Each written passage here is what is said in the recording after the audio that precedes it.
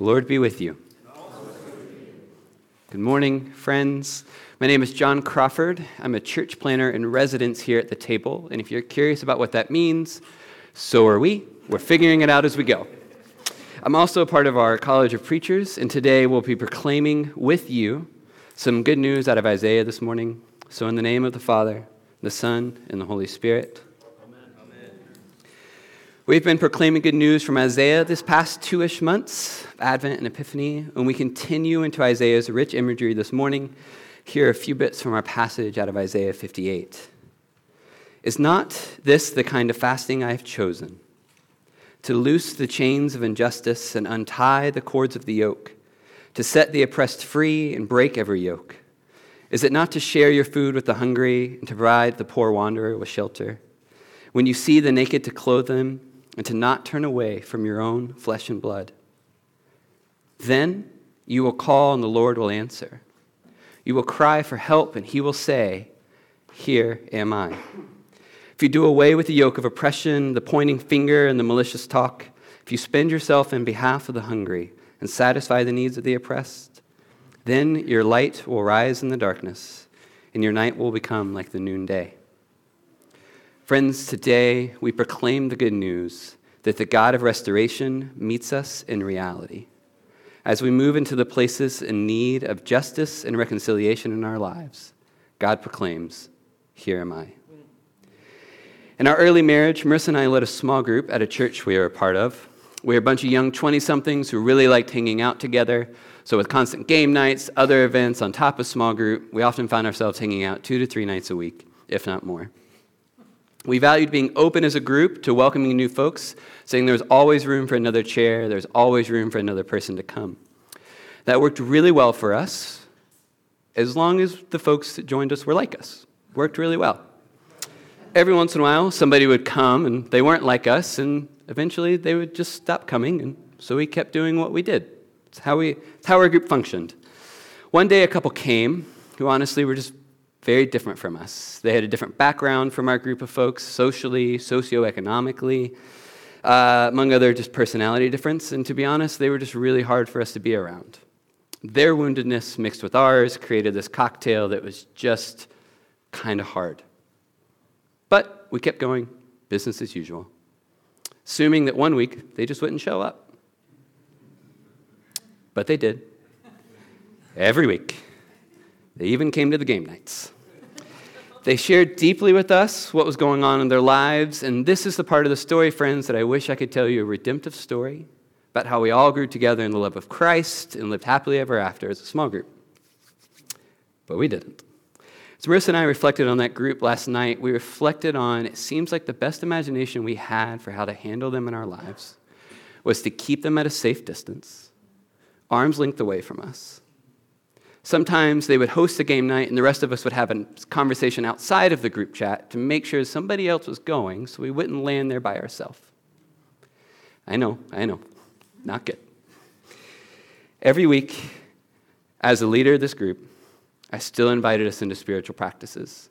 We did Lectio Divina, we explored ourselves and God through the Enneagram. We talked about a kingdom of God that is present now, and how that affects our everyday life. But we continued to live with a couple in a way that separated our spiritual selves from the actual reality of the people that were in our life. We built this separation because it felt safer to us. Eventually, this group ended up fading away, and I'm not sure where this couple is today. Again, I wish I could paint you a picture, but it just isn't. So maybe, as I speak of that, you think of stories in your own life. Maybe even current day examples for you of couples that you don't have an imagination for anything other than this. Or other things in your life. You have no imagination for anything other than this. It's into those places, friends, and many others that we proclaim the good news today, that the God of restoration meets us in reality. As we move into these places in need of justice and reconciliation in our own lives, God proclaims, "Here am I." Text today out of Isaiah paints for us a few different ways this picture of good news. Here in Isaiah 58, Israel has returned to their homes after years and years of being exiled. They've come back and they're rebuilding. They're rebuilding their daily lives, the places that they are, and they're rebuilding themselves as the people of God. Now we're out of exile. What does it mean for us to be the people of God here in this place? They're rebuilding. Concerning their habits and rhythms of worship, fasting and ways of seeking God, seems that they're doing pretty good. In verse 2, it says that day after day they seek God and want to be known. They want to know his ways. I don't know about y'all, but I'm not sure day after day is how you would necessarily describe my seeking. So an A+ for them. Yet, within that context, God is saying to Isaiah to sound a trumpet and make it clear to them their rebellion. It's hard to imagine how fasting and humbling of oneself is rebellion. So what's God so turned up about? In verse 2 and 3, Isaiah says that the Israelites are asking God for just decisions, for him to come near to them. And then they ask, why have we fasted and you have not seen it? Why have we humbled ourselves and you haven't noticed? And then God answers, and he's got a laundry list. Here's my bullet-pointed version for you guys. It says, sure, you're fasting, but on your fast days, you're exploiting your workers. You end it by quarreling with one another. You strike each other with wicked fists. You point fingers, you talk bad of one another, and then this one really stuck out to me. You're ignoring your own flesh and blood, which in ancient Israelite means either you're just ignoring people altogether, or you're continuing to live as you want to, and pretending and hoping that somebody else is just going to take care of it. They'll deal with it. Somebody else can deal with that. That's what he's upset about.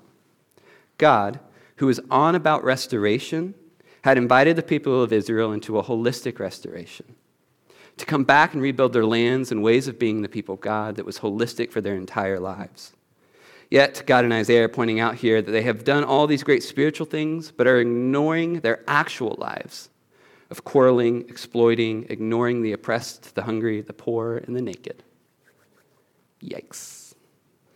In other words, sure, they're fasting, but they're doing so in a way that separates their spiritual lives from the actual realities of injustice and unreconciled relationships that are happening all around them. Does this practice of a people of God separating their spiritual lives from the reality of the world around them, experiencing injustice and unreconciled relationships, sound familiar to anyone? Maybe here's a few places I see it happening in our church broadly here today. One is we constantly find ourselves in the news speaking at how God sides with our camp, not that other camp, who happens to be claiming the same thing. Maybe we have our Love Thy Neighbor t-shirts and wall paintings and coffee mugs, yet we still find ourselves asking, who is our neighbor and what's their name again? We start our mornings off with our quiet time, and when our 3-year-old interrupts, we are anything but quiet in our response. No? Just me? We preach the sanctity of marriage, but find the rates of divorce, misogyny, and abuse the same and reflective as our culture. We speak of racial reconciliation and justice, yet we often are homogenous organizations unaware of the injustices that we perpetuate. We speak of God in moving in the global refugee and houseless crisis in our world, but our doors are often found shut. Friends, I speak these things, and I quickly find myself overwhelmed. And I wonder what you feel. I feel like I'm standing by myself in the face of these huge and everyday realities. I feel this tremendous weight. I find myself believing that to begin to address them would mean the only possible outcome is for me to be crushed underneath them. I would end up having to do this on my own with no help to come, and I don't feel strong enough to do it. I begin to wonder if I move into these areas, from the hard-to-love couple at my dinner table to all the ways that I perpetuate racism without knowing it, will God even show up? I know that He is with me when I pray and I journal, and I hope that my sending money to certain organizations is doing good work. And honestly, I think it is. I think God's in those things. So then it's easier to stay here then, where I can rest in knowing what is safe, what's easy to do, than to begin to move into these areas of justice and reconciliation. How about you? What do you find it easier to turn to instead of moving into these things? Today, into that space of feeling overwhelmed, frightened, weighed down, empty in the face of it all, We proclaim the good news that the God of restoration meets us in reality.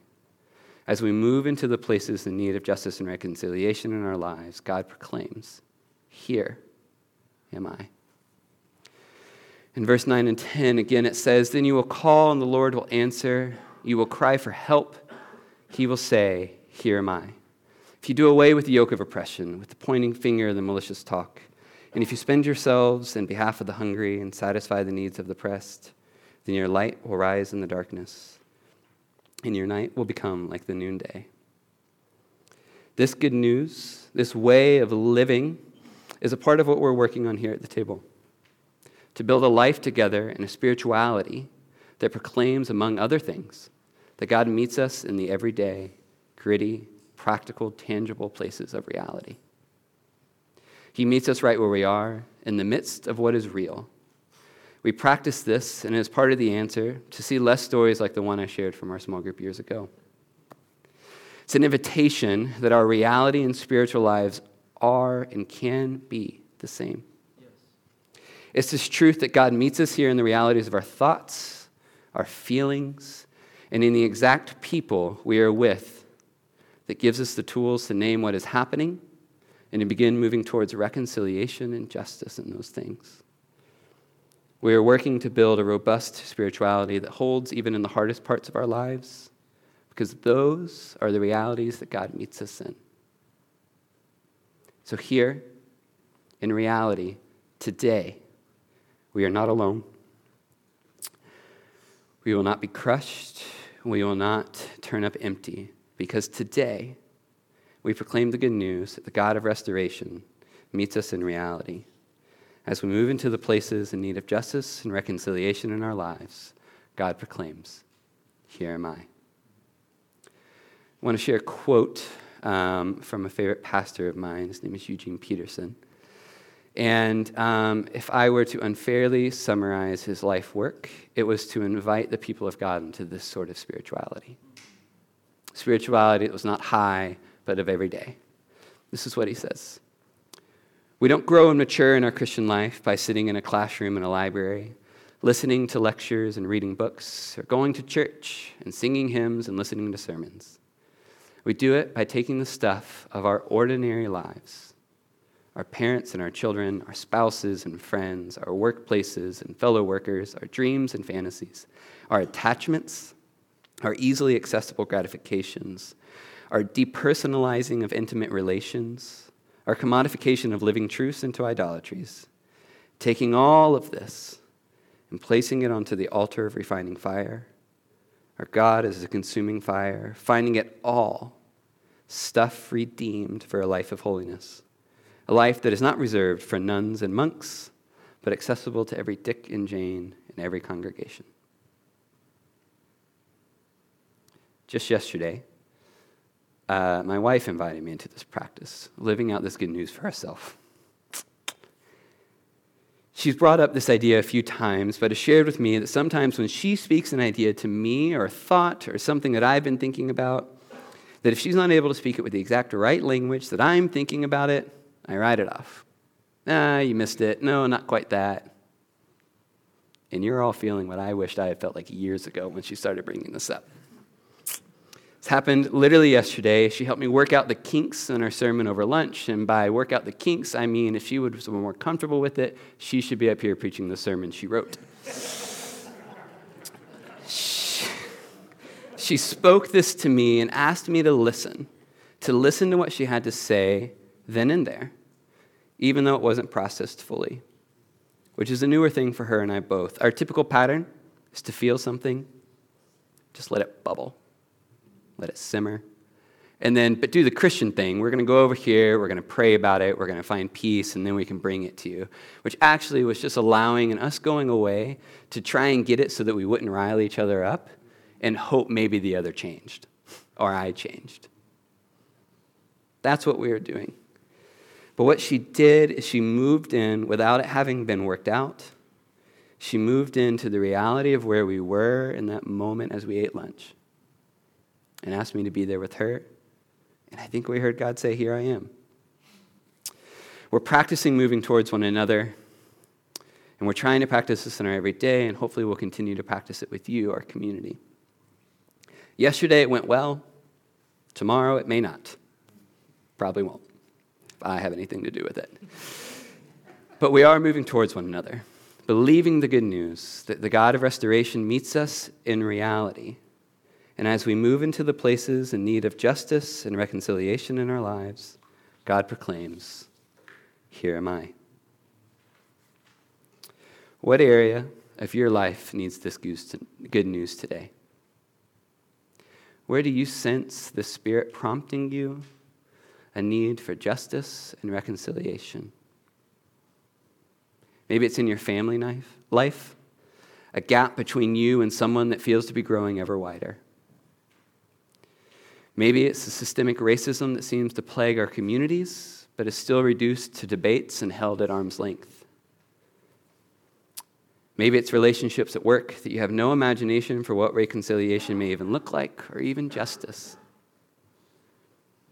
Maybe it's the way you see our ever-growing political divide, currently dividing the communities and groups you're a part of.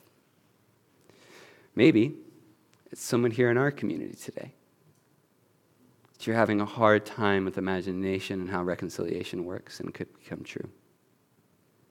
What is it for you, friends? Today, into those things, we declare the good news that the God of restoration meets us in those realities, that reality that you feel. As we move into the places in need of justice and reconciliation in our life, God proclaims, "Here am I." In a moment, we're going to take some time to respond to this good news together, here and now. Somebody's going to come and lead us in a prayer of response and prayer of the people. Can I tell you what we're not doing when we do that? What we're not doing is throwing magic dust in the air, hoping somebody does something about the thing that I said. We're not emptying and separating ourselves from what's happening and just speaking it and saying that's enough. I think what's actually happening is we're allowing the Spirit to name and convict our hearts to the places where justice and reconciliation are possible. Then, naming, as a community, hear our prayer, so that we together are sent from this place towards seeing in all the images that Isaiah used, the light shine, the streets rebuilt, healing occurred, homes rebuilt, and God to say, "Here am I." We move out of this place beginning to proclaim the good news with our actions that God is present, even in those places. Let's pray.